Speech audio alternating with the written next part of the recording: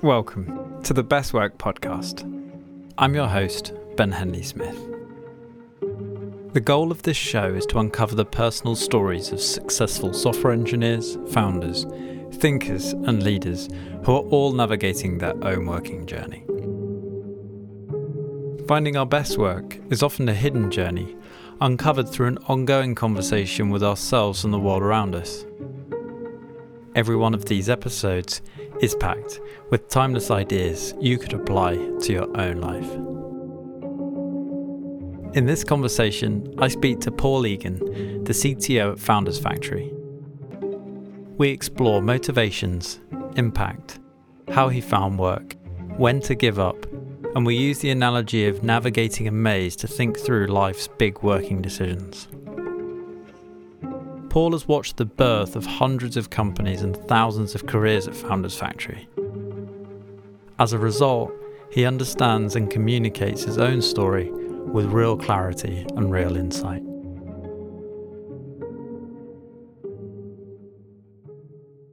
I'd love to dive into how you've made decisions between offers too in the past and what types of things you've weighted. Well, one starting point for that, which I definitely talk to others about, especially if they're earlier in their career, is, again, it's about this opportunism point that I was talking about earlier. That you and if you follow that line of thought, you definitely want to have opportunities in front of you. And so I've often advised, and certainly it was something that I learned for myself, was to make sure that when it comes to like an interview, that whether it be a half-hour screening call or that first maybe hour-long interview, to make sure that I had the option, should I wish, of moving forward, as in even if I was not 100% sure about the opportunity early on, just to present a version of me which I would feel confident would move forward to that next stage. Not exaggerating or lying or anything like that, but just putting that best foot forward. So then I have the choice, basically, to be in control as to whether you are moving forward or not. That's obviously easier said than done. But there is two, let's maybe even call them tricks, that I have found useful for myself. One is around trying to do the job, and the second is around this point that we were talking about earlier about mission or values alignment.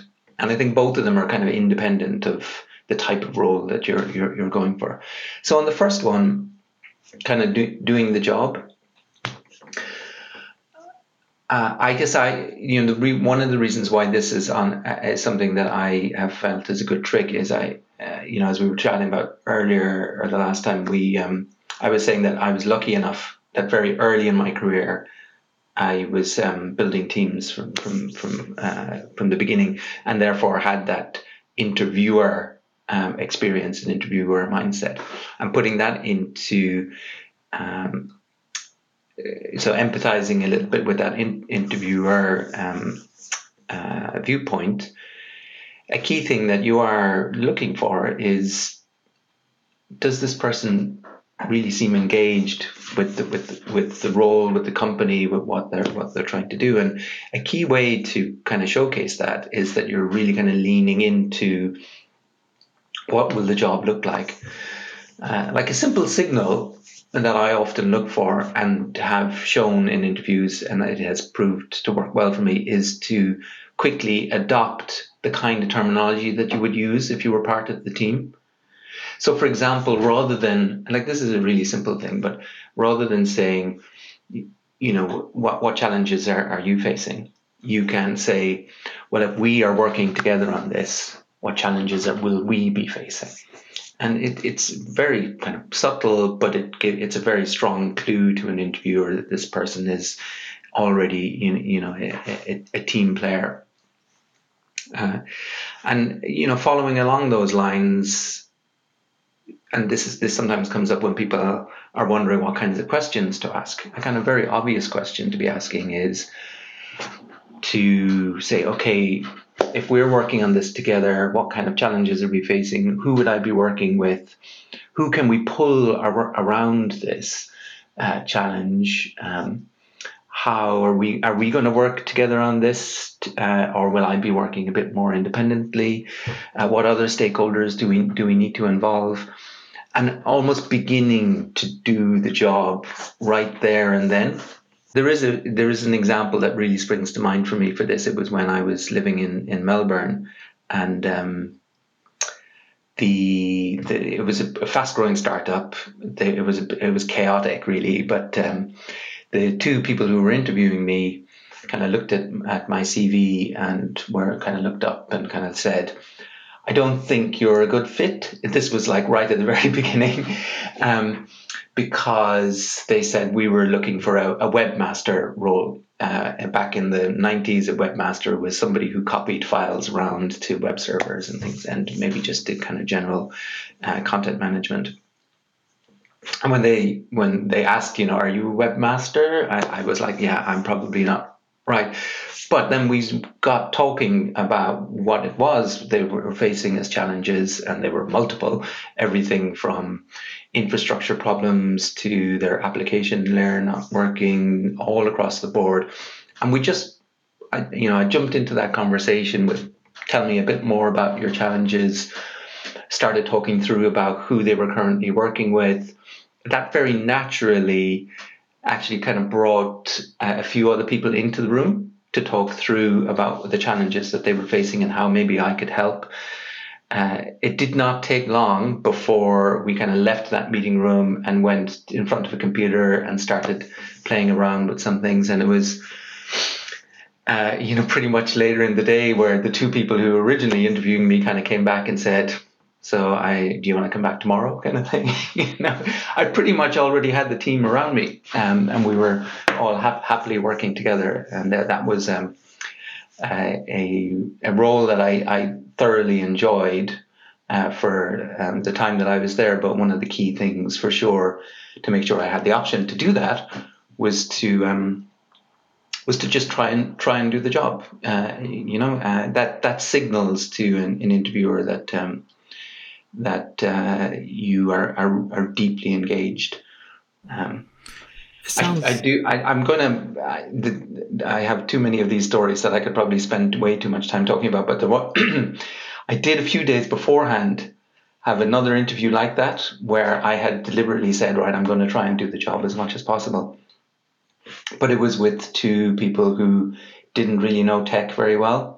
I won't tell this story too long, even though I do have a longer version. But basically, they were trying to describe the problem, didn't really understand it. We got a computer out, and in the end, it turned out it was really trivial. And what ended up happening is I did the job in the interview, because they didn't really know whether it was like if they had been told by others that it was maybe potentially a 3-month piece of work, but it turned out to be a small bit of JavaScript. We were all left at the end kind of a little bit stumped as to what to do next, as they were like, that's the job done? Do we pay you? And I was like, I don't know, let's just leave it at that. But that for me is one kind of key simple tip, both on the kind of language you use, like us started adopting some of that team terminology. And then secondly, the questions that you're asking should be leading to how we actually move things forward. Not, long term in the future, but, what's the next thing that we can do? And what does that look like at a very practical level? Who are we working with? What are the, the outcomes that we're looking to achieve? And that has served me well over the years when I wanted to have the option of moving forward to that next stage. With those anecdotes of sometimes where it went a bit wrong. Why do you think that embodying the job works so well? Well, I think it's relatively simple for me in that, in many ways, an interviewing process is, a not very good proxy for how we might try and either demonstrate our capabilities or as an interviewer to understand whether the person that's in front of them can really do the job. We obviously have interview processes which try to go a little bit further with maybe a practical test or something like that to maybe demonstrate those skills even further. But if you can, and again, we would probably recognize too that maybe one of the best tests that you can do in an interviewing process is one that most aligns with the job. It's often why, there's arguments about, some big tech companies giving you some esoteric algorithmic challenge to overcome when actually, the day job doesn't require you to do a traveling salesman problem or something like that, Ideally, the test is something that reflects what you're actually doing in the day job. But more importantly, a lot of what you need to do in the role is to communicate, is to understand, and is to suggest solutions. And so if you're leaning into that in the interview, it just makes the interviewer's job a lot easier. They're seeing your capability demonstrated in front of you, or in front of them. Do you have any other behavioural tips that can help you in an interview? Well, the other, it's maybe not necessarily a behavioural one, but the other one that I think is really important, and again, just makes it your job easier as an interviewer. So I've talked a little bit about the two-way empathy. Like as an interviewer, you want to empathize with the candidate, and vice versa. As a candidate, you want to empathize with the interviewer. What are they looking for? Why is it? I would think that a good line manager, a good employer, a good interviewer should be looking for values and our mission and values alignment. We talked a little bit about those the last time in the context of doing your best work. That you often do that when you feel like you're aligned with the team and the company, and maybe there's even a close coupling of what you're trying to achieve with that of the business. And of course, the values alignment speaks to the way of working. And you will do your best work in that kind of environment. And most good interviewers would recognize that too. Clearly, you would want both the functional expertise and alignment with mission and values, but I would think that all other things being equal, you would probably go for somebody, like if you've got somebody who's perfect and functionally expert, but doesn't align on values or doesn't really care about your mission, they're probably not a good fit. If you maybe have 60-70% of the functional expertise required, but you do align on mission and values, then almost certainly, that's going to be the preference to hire that second example. And if you recognize that as a candidate, then it is actually quite easy to demonstrate that. And this, honestly, again, the way to do this is pretty straightforward in that most companies these days do publish what their mission and what their values are. It only takes 5 minutes to go and look them up. And you can kind of expect that there will be some form of questioning which will revolve around this. If it's a company that values putting the customer first, the customer is always right. That customer focus, you're going to get a question that's going to be maybe asking about previous experience where maybe there was a bit of tension between what did the customer want and maybe what you felt was maybe better and how you might maybe compromise around that. Maybe there's a value of forgiveness over permission or something like that, which kind of speaks to whether you move forward independently versus kind of building consensus before you move forward with something. in both cases, or in any of these cases, you can kind of think about some examples from your past that you kind of have at the ready if the question is asked. But even better is to actually bring them forward before you're asked. I can think again of my own experience as an interviewer where I have been most excited by a candidate is when, I've got this mental checklist of some values that I want to have demonstrated. I have maybe some questions that would kind of probe around them, but if somebody's already jumping in and demonstrating that, actually, in the last couple of years, there's a couple of examples of like that I can think of that I almost just wanted to go screw the rest of the process. Fuck it, like you're the person, you're hired on the spot. Where even other interviewers who were in the room kind of also recognized that, as we had talked about what we were going to look for, came out of that interview and going, wow, they nailed it. Did not even have to go after some of the things that I really care about. This has some overlap with the previous topic as well. Like if you are asked for any questions from your side, a place to probe for sure is around the ways of work, the values that are important to the organization and to the team. And it's a quick way for you to kind of rule in or rule out. Am I really going to enjoy it here? And am I going to do great things? We talked the last time a little bit about how your own sense of what good work to you changes over time, and certainly is different between different people.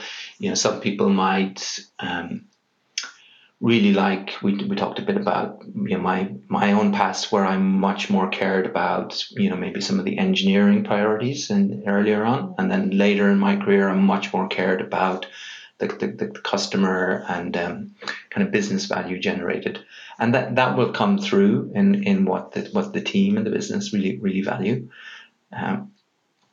It is one that has definitely served me well. I do have actually two very specific examples around this as well, again I'll just tell these very quickly. Actually, it was the first time I was looking for work in London. This is it's a good while ago, and I was half thinking of going into kind of banking, fintech, maybe consultancy, and I was in this interview for a big consultancy, and we went through the process, and the person who was interviewing me felt really satisfied and was kind of saying, okay, you have the job. And I hadn't had the opportunity to ask any questions yet. And I actually really was feeling quite nervous about the idea of working for a consultancy, didn't really understand whether it would fit. So my very first question was around culture and values. She totally did not get it. So I asked, I can't remember the exact wording, but it was something like, what's the culture like here? And she stopped and she said, oh, good question. Yeah. Well, we're very multicultural here. We've got people from Eastern Europe and other parts of the world. And I'm like, no. I mean, the values. What do you prioritize? How do you work? I have this picture of a consultancy which is quite authoritarian and doesn't really prioritize independence, and yes, might be customer focused, but maybe subservient to the client's needs, And she was like, "Oh, okay, right. I see what you mean about culture. Yeah."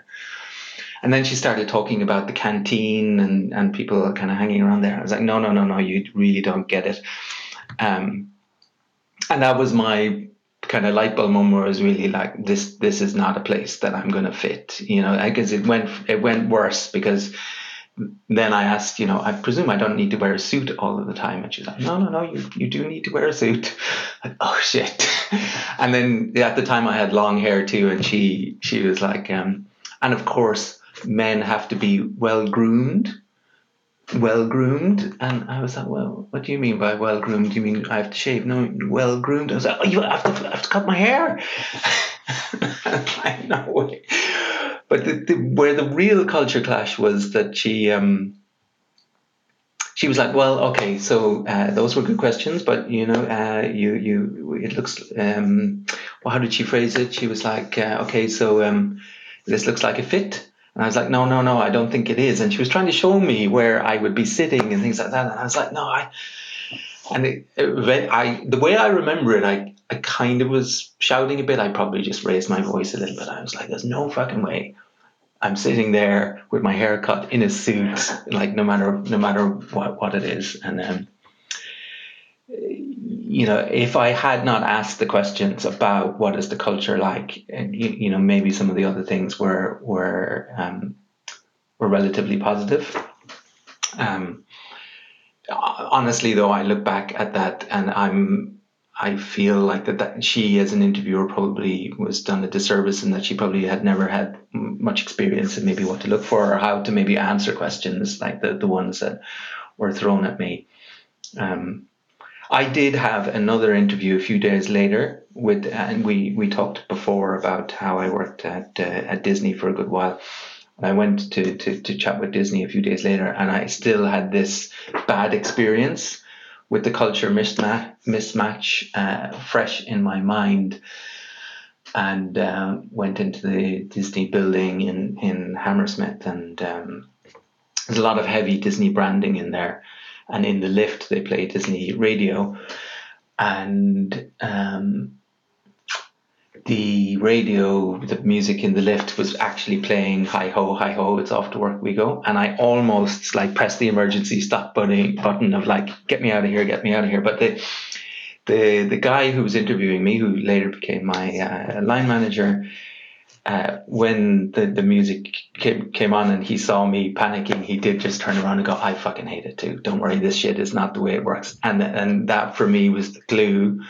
Okay, actually, maybe company culture has a certain aspect to it, but the team culture can be different, particularly in a bigger organization. We have this anecdote quite often about that people quit their manager more than they quit a company, or vice versa, in a positive way, that it's often the manager who retains great talent rather than necessarily the company. And I think that's absolutely right. So, yes, you can see maybe some of the values described for the company written on their website or whatever, and think that you can prepare for. But getting to understand how your line manager thinks about working together and what they prioritize is something that's just so important to understand. And again, then to link this back to the earlier point about trying to do the job in the interview, part of that is to understand, will we be working together? If so, what will that relationship look like? How should we communicate? If I go off and offer solutions, is that going to be rewarded, or would you prefer to be a decision maker in that? Though you very quickly begin to understand what does this person value, and they see, here is somebody who is eager to understand how I work. This is somebody who's going to be kind of responsive to feedback and fun to work with, shall we say. So these two bits, for me, I have felt make it, maybe easy is too strong a word, but make it a lot easier to be moving forward in that process. Show that you're aligned with the values that the team and the manager in particular really cares about, and lean into doing the job already. And in each of those cases, I've seen it work over and over again, both as a candidate myself and as an interviewer. Other than the question that you asked about culture, What other questions do you typically ask at interview? So the team configuration around you, I think, is an important one to understand, because the stakeholders that you're going to be working with are really what's going to kind of shape the role, and also kind of speaks to the level of responsibility that you might have. If you maybe have an ambition or intention to be in a slightly more senior role, but the way that the people that you're going to work with is described is more of like you're going to fit in this little box, then you might quite quickly learn that doesn't feel aligned with my expectations. Whereas if you hear, you're going to have to work with these different parts of the business and make your own kind of independent decisions and then kind of communicate them in this way or whatever, then it's a very strong signal as to whether it matches your expectations or not. That for me is a really good one, and a really practical one, and really independent of the kind of role that you're doing. It's like, who am I going to be working with? And here again, it actually can be helpful for you to just look in LinkedIn and see who's there. This works especially well for a smaller company, not so much obviously for bigger companies. But that can, if you've already kind of shown, and it's only like 1 minute's homework to go and look at the LinkedIn and see what kind of people are there. You might see, let's continue to use the engineering example. You might see, okay, there's 10 engineers. Okay, how is that team configured? Are we all working together? Is there smaller little squads? Do we all work on the same thing? Will I be working with designers or a product manager? Will I be close to the customer? These kinds of team configuration questions is another big one for me. Practically speaking, how have you gone about starting to look for work? So all the way from do you apply for a job? Do you use your network? What do you do? So I think rather naturally, it's more network focused as I have grown in my career than it was in the past, which was much more of searching for work. And it also shifted depending on when I used to work as more in contract roles compared to of course being part of a founding team. The context is different there. I can think of the very first job interview that I did, proper job interview. This was at Motorola. I was still an undergraduate at the time, and actually it was ego that drove that. I was already kind of doing odd jobs around in different places, and so I didn't really feel the need to go and get a job.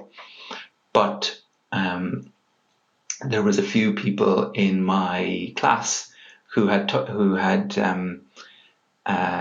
heard about this internship role and were going to apply, and my ego kicked in, and I was like, well, I'm clearly better than them.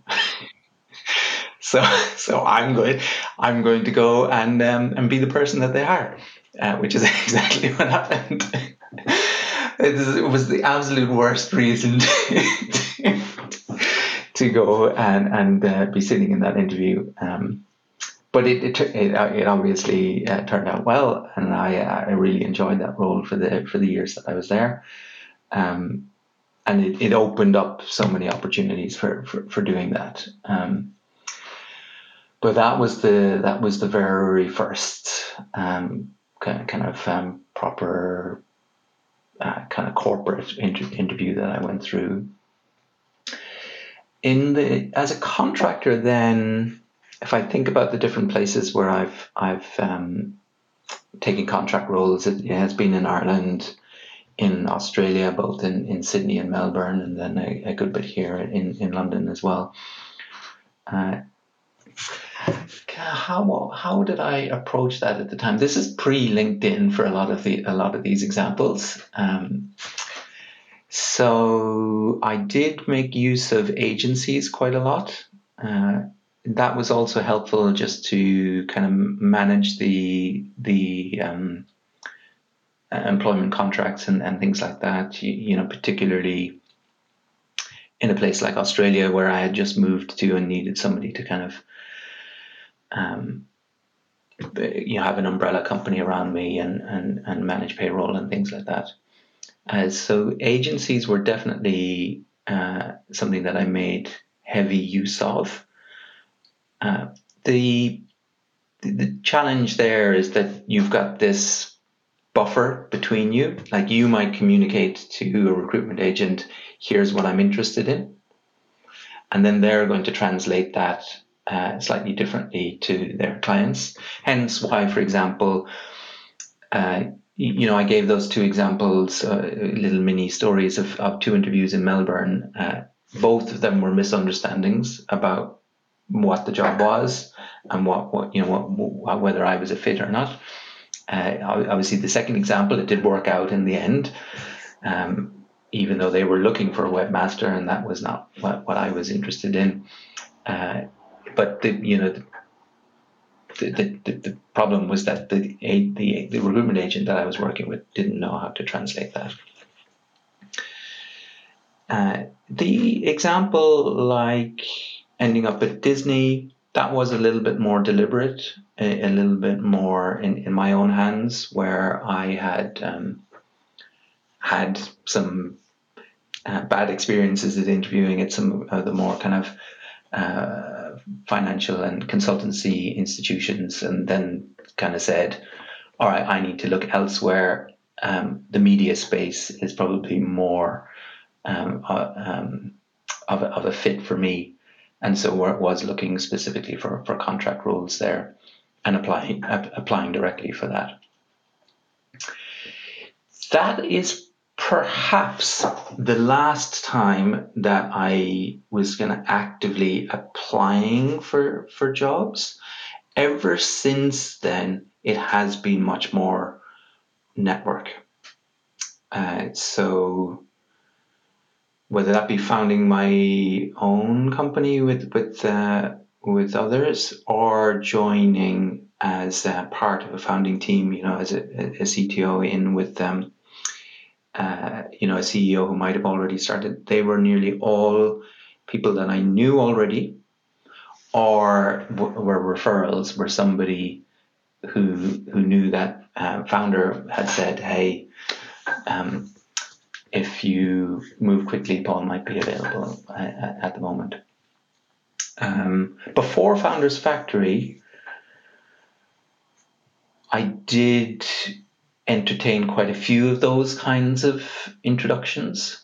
They were less interviews at that stage. I think it was fair to say that as you grow in seniority, the ability for people to kind of put you through a more kind of rigorous interview process, especially when it's early stage startup, it becomes both a harder ask on you as a candidate, and also maybe feels a little bit less appropriate as well.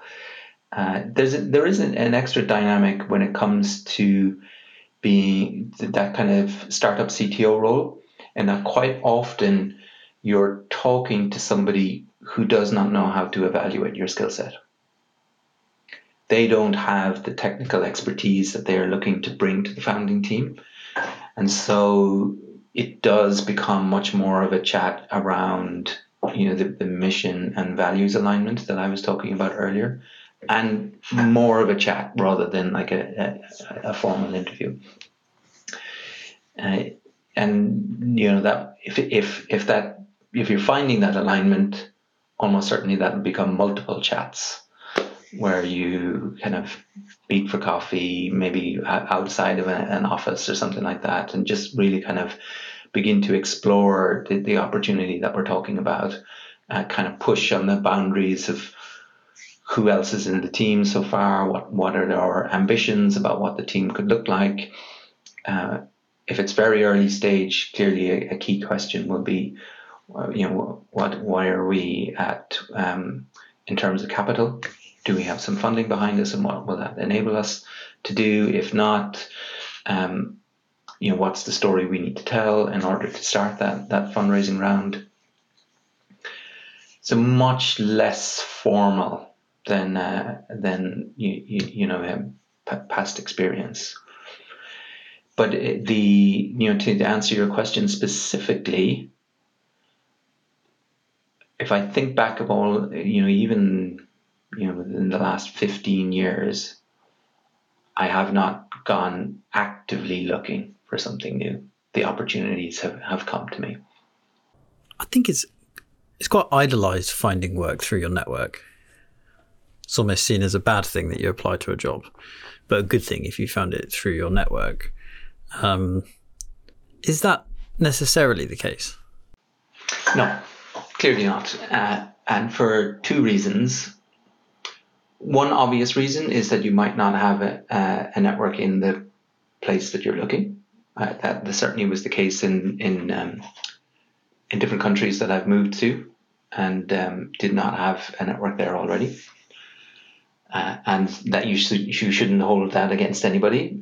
In fact, I usually see it as a positive thing if somebody is comfortable to go and move to a new country and confident enough about their capabilities to explore work opportunities there. That in many ways kind of trumps the network point.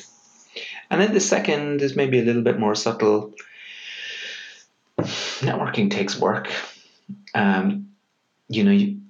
If you went and told younger me, hey, you should focus on your network, I would have been like, fuck off. I'm not interested in that. I just want to I want to play with computers. I'm not the people person who's going to be off schmoozing and going to different events and trying to get to know as many people. I still do have a bit of aversion to this, but now I have learned that paying attention to network not only enables me to identify new opportunities, but it also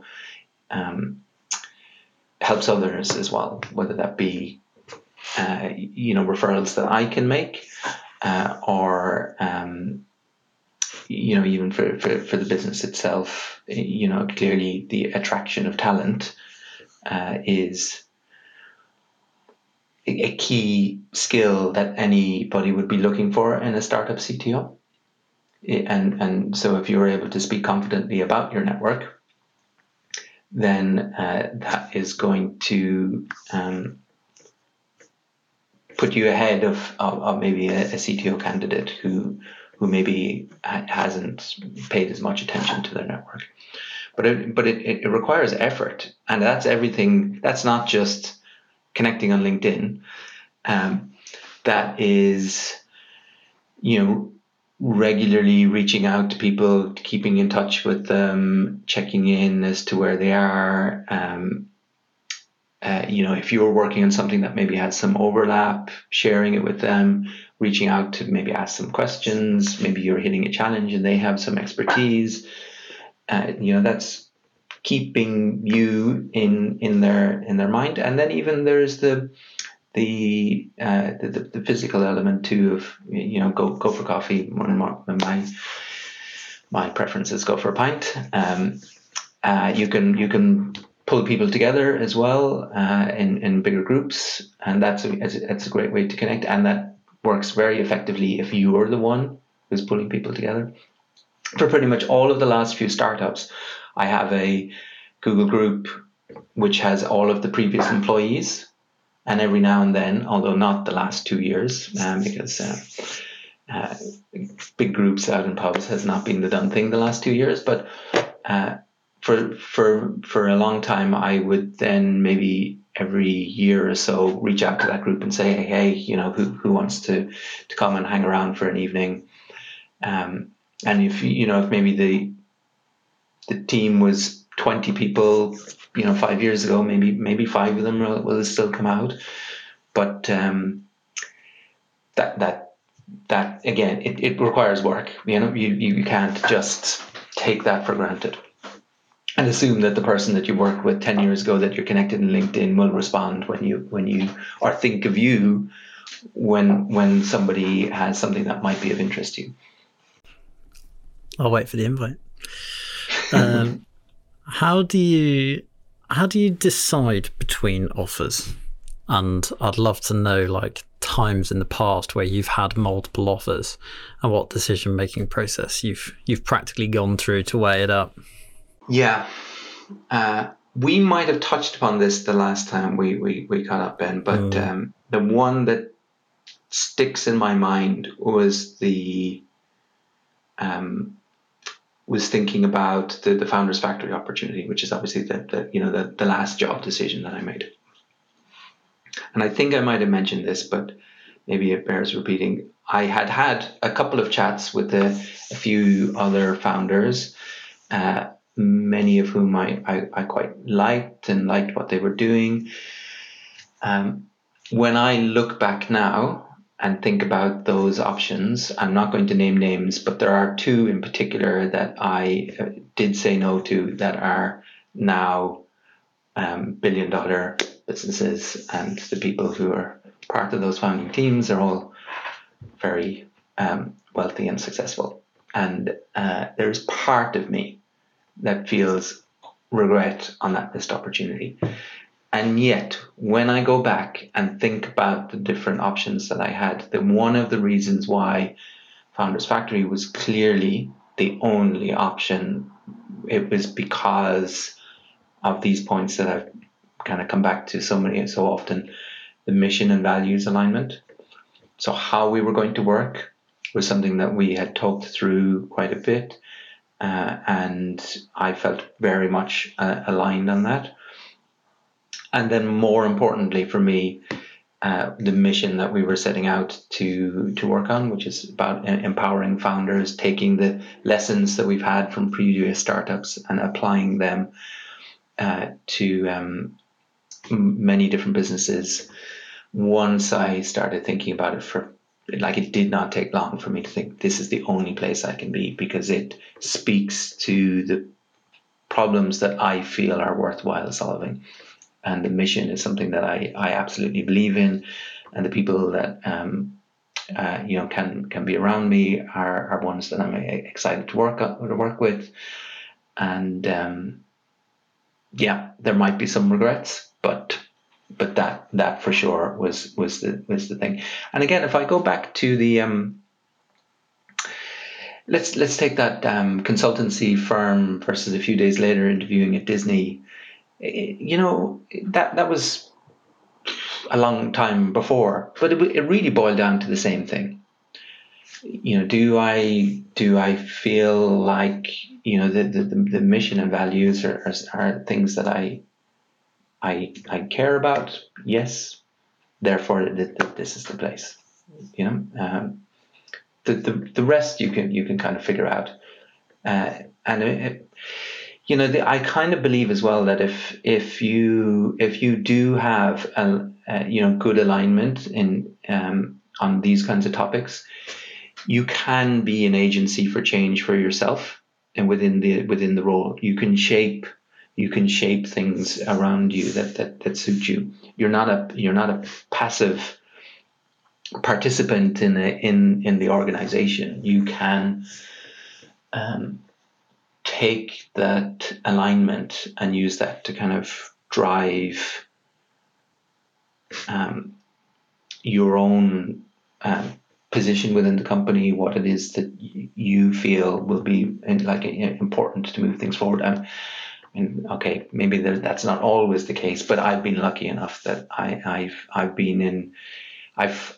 because I've paid attention to the kind of mission and values alignment side, I've been given the space to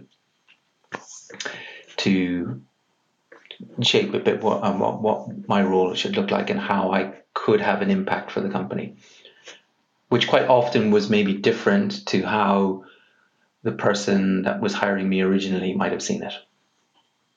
Has the way that you've weighted compensation changed as your career has developed? All right, that is a good question. I was paid more before, in pre-startup time. I definitely earned a lot more. So that has definitely changed. Yeah, how do I think about that? Yeah, when as a contractor, I did prioritize cash. So I had my day rate, and it was pretty high. So back when I first, the first contract in London was probably 500 a day. What I wanted was to put cash in the bank, and then I would go and travel. And then I would probably spend all of that money traveling for maybe 3 months or 6 months or 12 months or something. And then I come back and do another contract and prioritize cash in the bank again. Once into the startup world, clearly the bet is much more on equity. But nearly all of my bets have not panned out. So I've taken the salary sacrifice and not had the equity reward. And there are times again when I have regret on this. So I do know others who've gone on a bit more of a conventional kind of maybe corporate path and have continued with contracting and consultancy. And I have put a lot of money in the bank account, bought a house, have lots of stuff. I don't own a house, or I don't own a car, or I'm not very financially secure. It would be fair to say. And that is because I've spent the last 10 or 15 years prioritizing equity over salary. Now, should I have done that? Sometimes I think maybe not. But then, I mean, we were chatting the last time a little bit, Ben, about how, yes, it was opportunistic, but some of the experiences that I have gained have put me in a great position in my current role. And I think that is true. And I do also believe that, the equity that I hold within Founders Factory will pay off in a big way. So it'll probably all work out in the end, but certainly, yeah, to answer the question specifically, has my priorities on compensation changed? Absolutely. Contractor focus was cash and bank. These days, much more the equity side, but there is part of me that definitely feels the pressure of taking too many bets with just the focus on equity.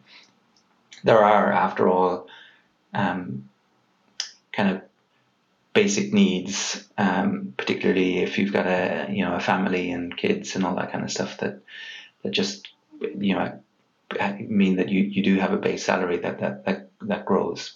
It almost like, as we've spoken, when you've gone into an interview, it's like you already know what you're going to be doing the job for, and then you're being hired to do that job. I'm so conscious that so many of the people who use Cord, a lot of the time they make the decision because they're kind of like half know how to do the job, half don't. They almost take the job to learn. I wonder whereabouts that fits into you. I think that it would be fair to say that was on my mind too, whether that be a new industry or maybe a new technical challenge. Or maybe a different team configuration or something like that. I think, absolutely, that would be on my mind as well.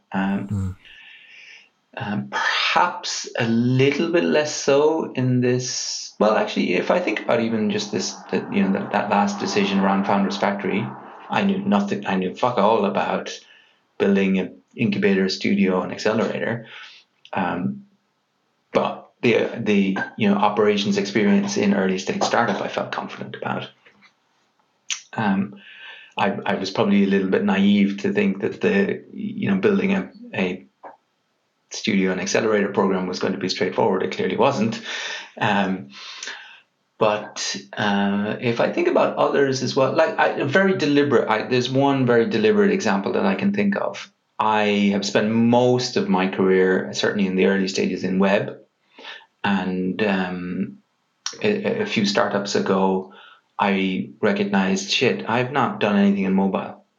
So next business that I'm going to, next startup will be mobile focused. And that was just like it wasn't a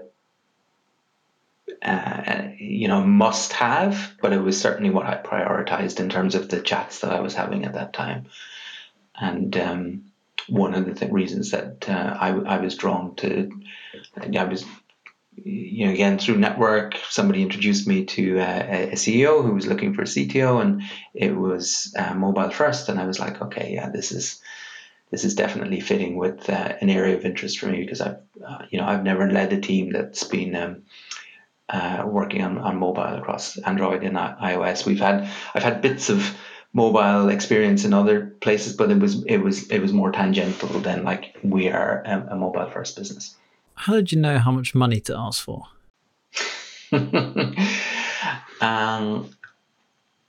Okay.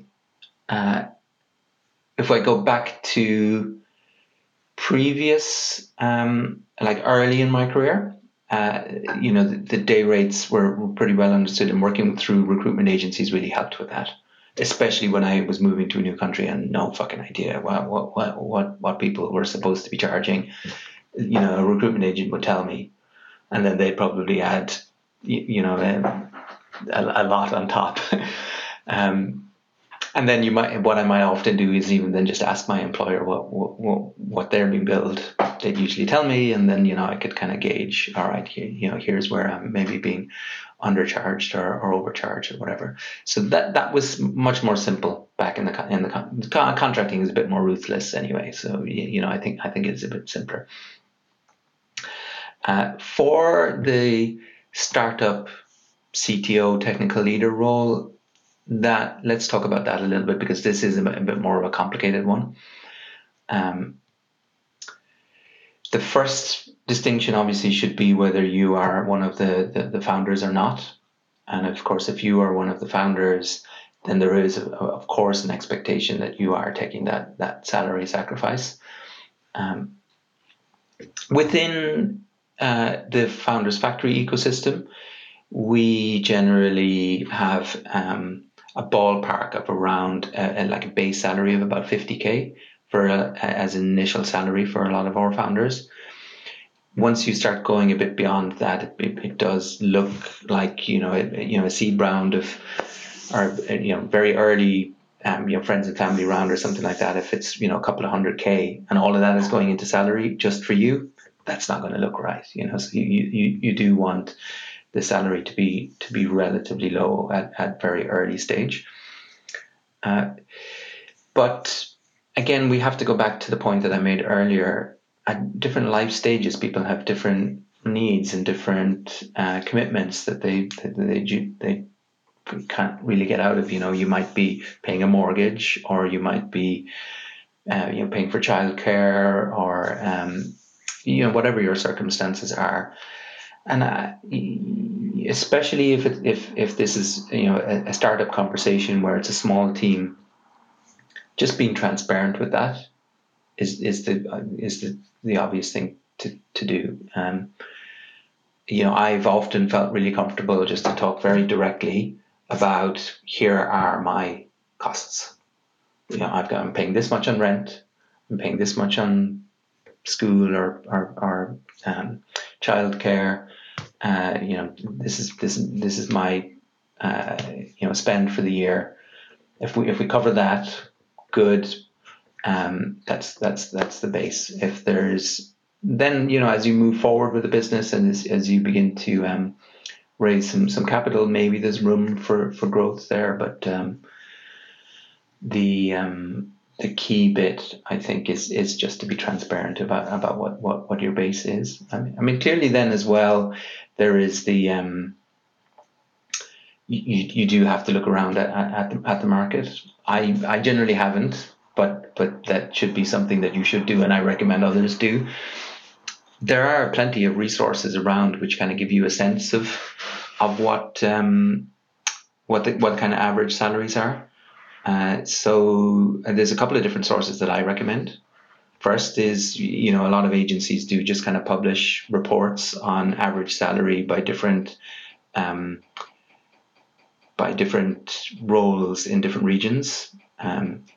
You can Google that. You'll find a PDF report. You can look at them. I do find that quite often, because they usually look at kind of national averages, they can often be undervalued, I would say. So you might see, average front end engineer is 50K, but you might expect a bit more. Things like Glassdoor and Indeed and others obviously do publish summaries of salaries across all of the jobs posted as well. That's another good source.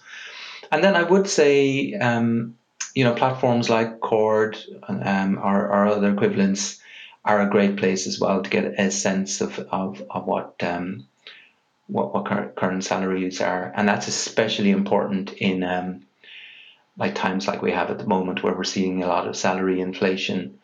The last year, we've seen some big jumps, and if you're not paying attention to that, you might miss out on that opportunity of kind of pushing up your salary.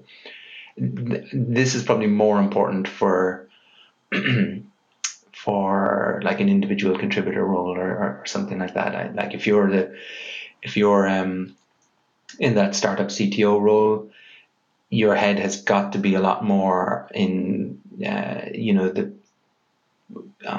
thinking about the business and the financial security of the business as a whole. Even if average salary for a startup CTO is 150K or whatever, if your startup can't afford that, there's no point in thumping on the desk saying, I fucking need this. That isn't going to work. Where does equity come into it? Equity is another tricky topic. There are plenty of resources, again, that can help you to get a sense check of what is appropriate. A good source, Index Ventures has some good resources on incentivizing employees, and therefore you can get a good feel there of what might feel appropriate. The reality is that this is a much more opaque part of the compensation package. I talked earlier about how salaries, there's reports produced, people like Glassdoor and Indeed. You can go and look on Cord and you can see salaries advertised. You will very rarely have the same kinds of sources of data for equity. Perhaps rightfully so, because the truth is that context really does matter here. Again, let's just look at a very simple example of whether you're part of the founding team as a founder. Of course, you would expect to have a decent chunk of equity within that business. Whereas if you come along later as maybe into a business that's already moving forward, you would imagine you would be getting options in an option pool, and there, of course, you get a much smaller amount. Maybe there's a couple of things I could add on top of this. There's two that spring to mind. First of all, I would say just like the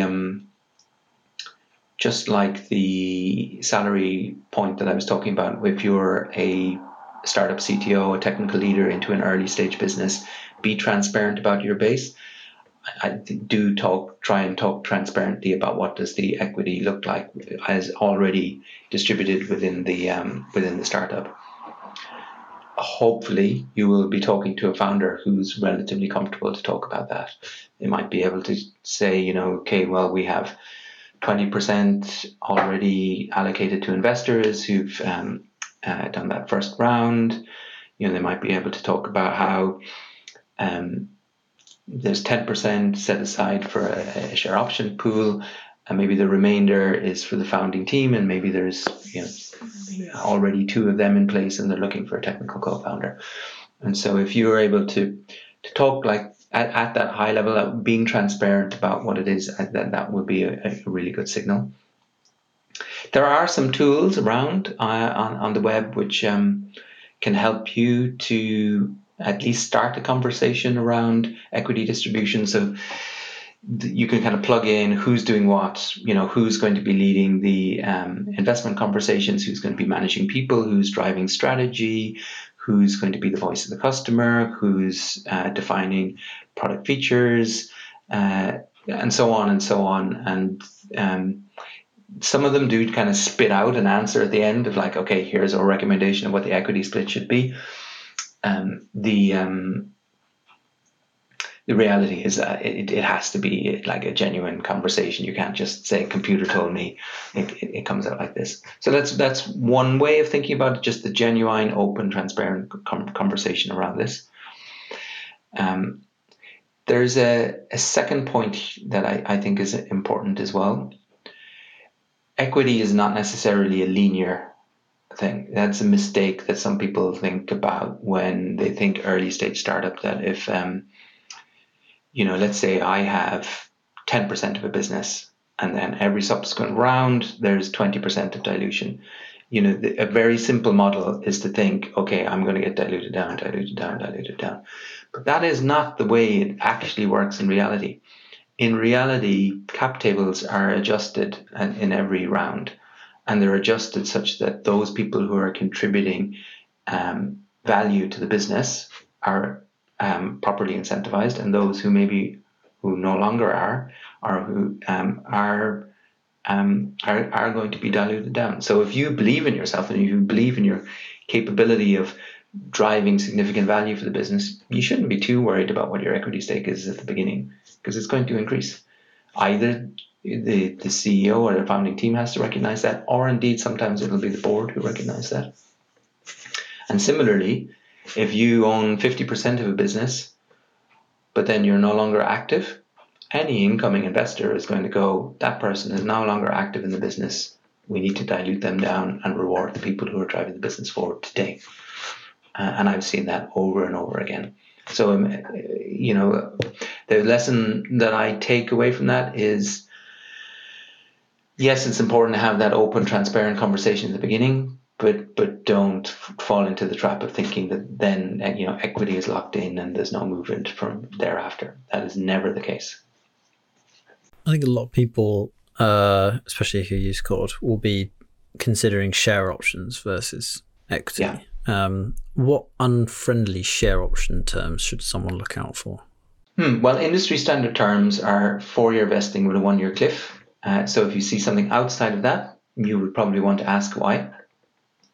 So, if you see a 2-year cliff, then that would be suspicious. Or if there's a vesting schedule that goes beyond 4 years as well, that would be not very industry standard.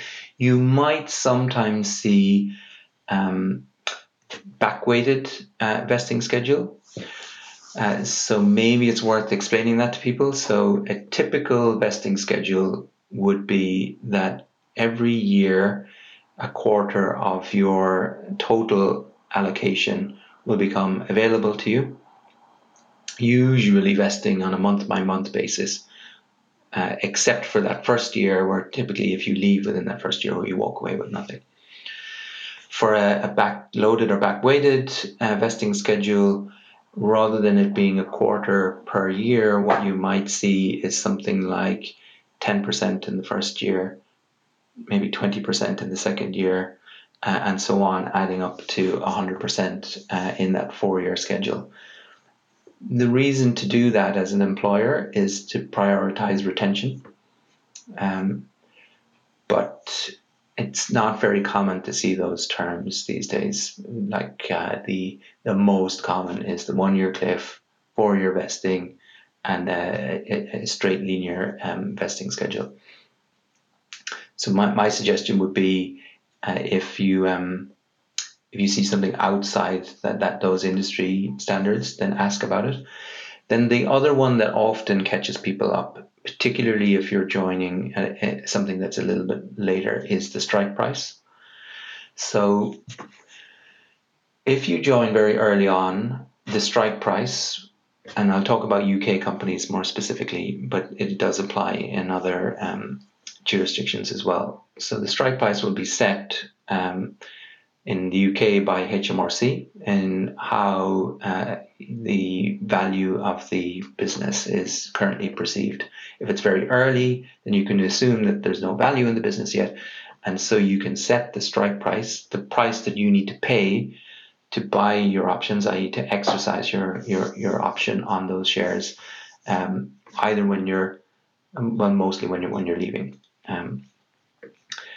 That will be maybe 0.0001 or a penny or something small when you join early stage.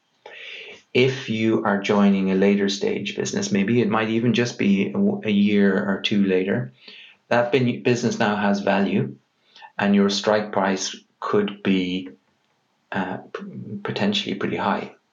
It might be maybe £1, it might be £10, it might even be £100.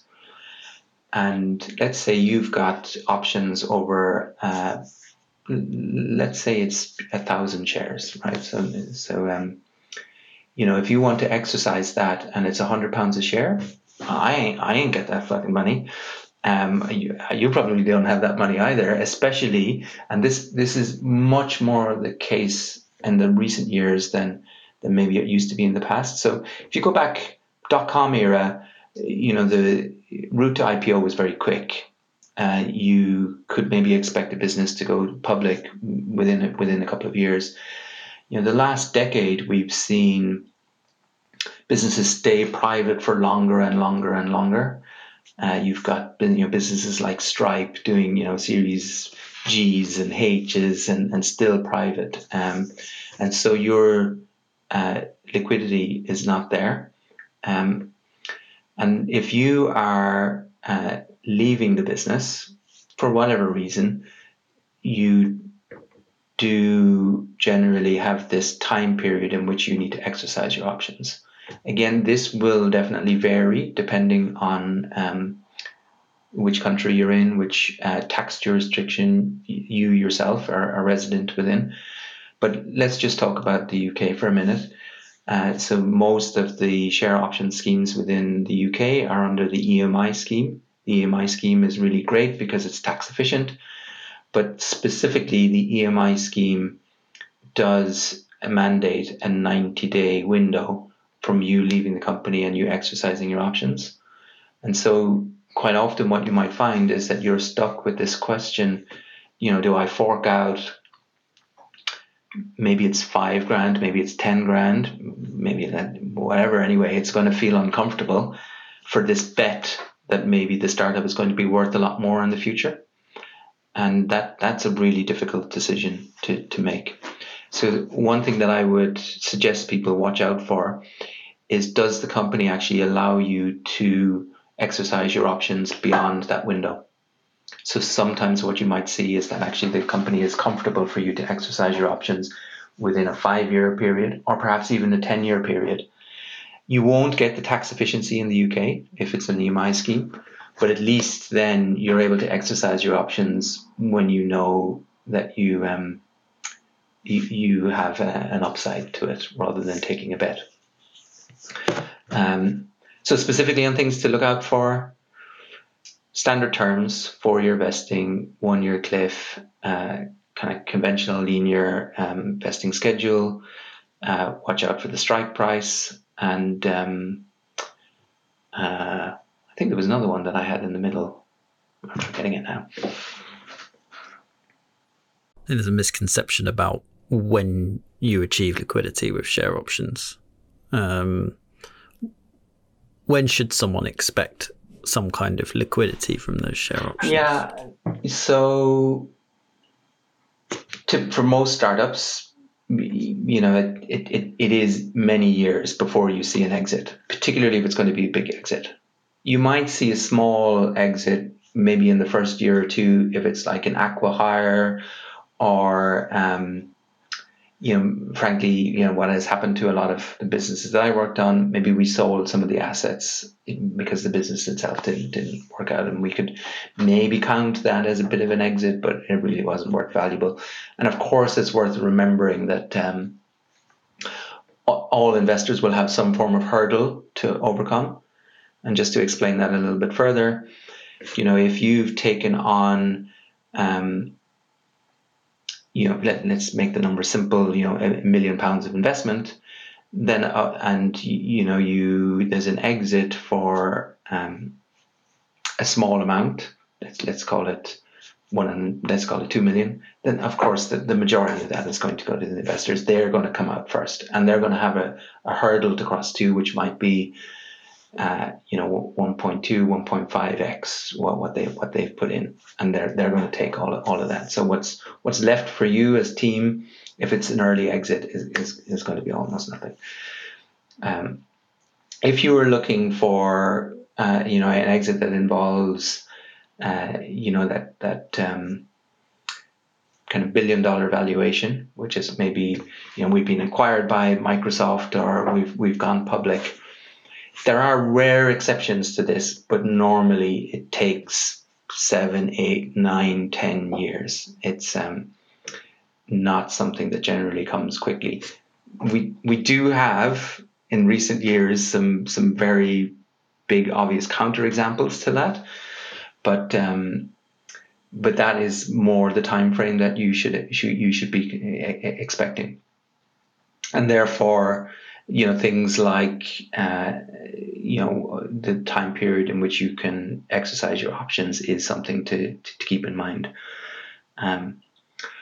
I recently have gotten a little bit of cash back from a business this is a business called MyDeco, which I was there from the beginning when did we start that? I think we started that not long after I moved to Japan, which was like maybe 2007, I think, maybe 2007. 2007 That sounds about right.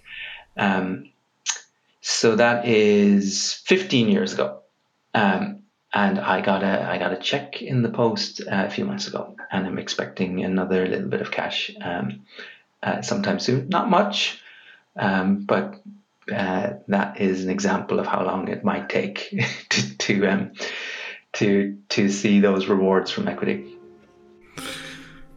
Love it. Oh, I've really enjoyed the conversation today. It was great to chat, Ben. The Best Work podcast is produced by the team at Cord.